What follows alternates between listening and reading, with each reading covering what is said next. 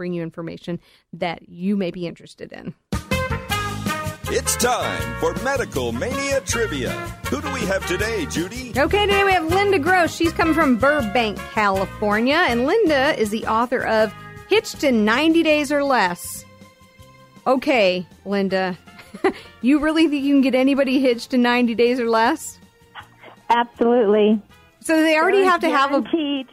Guaranteed. I have a great track record of interviewing over 20,000 men for my men's book, and I gleaned insight from that book, and that's what I'm teaching the ladies. What is it that men want? Cater to that need, and bam, he will be on his knees proposing within 90 days. Guaranteed. So you have figured out what men want, but we still don't know what women want. Is that right?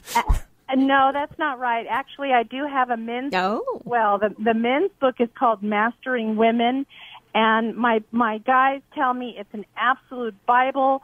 Anything and everything you want to know about women is in that book, every situation. In fact, some of my business guys even use it on their female bosses. Oh, wait, what's it called? Mastering Women. If what you say is true, I see a Nobel Prize in your future.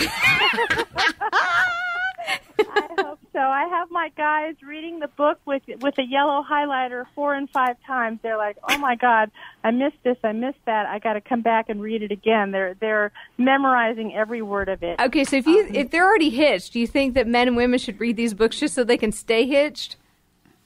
Of course. I had one married lady, well, actually, she was engaged, and she says, "What do I need your book for? Look at my hand. I already have the ring. I already got the proposal." I'm like, "Look, get the book anyway." You want to stay married. She called me back about 2 weeks later. She says, "Oh, my God, I have only done 2 chapters, and my fiancé is obsessed with me." I'm so going to go get the book. Do I need the book, honey? No. Good answer. Good answer. It took you a little long, but good answer. Get it anyway. You'll be amazed about what you can get done. Okay, just a reminder, this is how it goes. Where doctors are going to go back and forth. We actually have Dr. Slonim in as a guest, so all 3 of them are going to participate here. And they're going to ask you a question. If you don't know the answer, don't worry about it. And this is a great time for you to win some Stay Young vitamins out of the Stay Young vitamin line. And if you're really, really good, we can send you some Lifeline stem cell cream. Can't keep that off the shelves or on the shelves. It's always flying off the shelves. And for our listeners, if you aren't playing with us but you still want to get these things, you can go to StayYoungAmerica.com. Dr. Anderson. All right, Linda. First question. Where in the body is the only floating bone, a bone that is not connected to any other bone? So we have one floating bone. Where is that bone? Often thought of at Thanksgiving. Floating bone. I don't know. I would say your vertebrae are floating. I don't know. No, it's in your throat. It's the hyoid bone. Oh. Also known as wishbone. That's true. That's true. Okay. Okay, Linda. Question number 2. Now, this one, everybody was asking this when we were in elementary school, so you might be able to get this one. It's a softball question. Don't, no pressure. No pressure. No pressure. Sorry, no pressure. What is the... I have to be smarter than a second grader, That's right. Yeah, there you go. What is the epidermis? Your skin? There you go. Yeah, very good. The outer layer of the skin. Very Your good. epidermis is showing. Okay.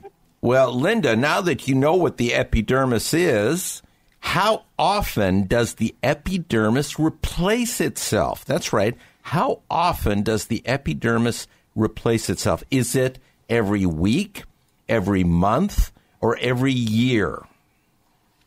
I would say frequently, maybe every month. Yay! That's correct. Very good. Very good. Very good. That's a delayed buzzer. Our producer was just a little late on the buzzer there. All right, next question. Before we had surgical dressings and gauze were invented, American hospitals covered wounds with which one of these 3? Seaweed, horsehair, or pressed sawdust? What do we use for surgical dressings or wound dressings prior to gauze? Seaweed? I think seaweed sounds like a good idea. Probably used in some cultures, but we use pressed sawdust. I remember those days well. Oh, yeah.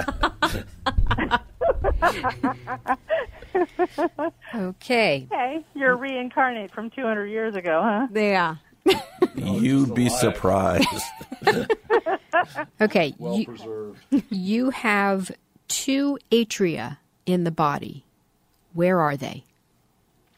I would say your heart. Yeah. Very good. She's good. She's what, 4 out of 5? Judy, tell our audience what she wins. Okay, so she's going to get some Lifeline stem cell cream. We'll also send you some essential multivitamins. You sound pretty young, so we'll send you some essentials, and we'll send you that Lifeline stem cell cream.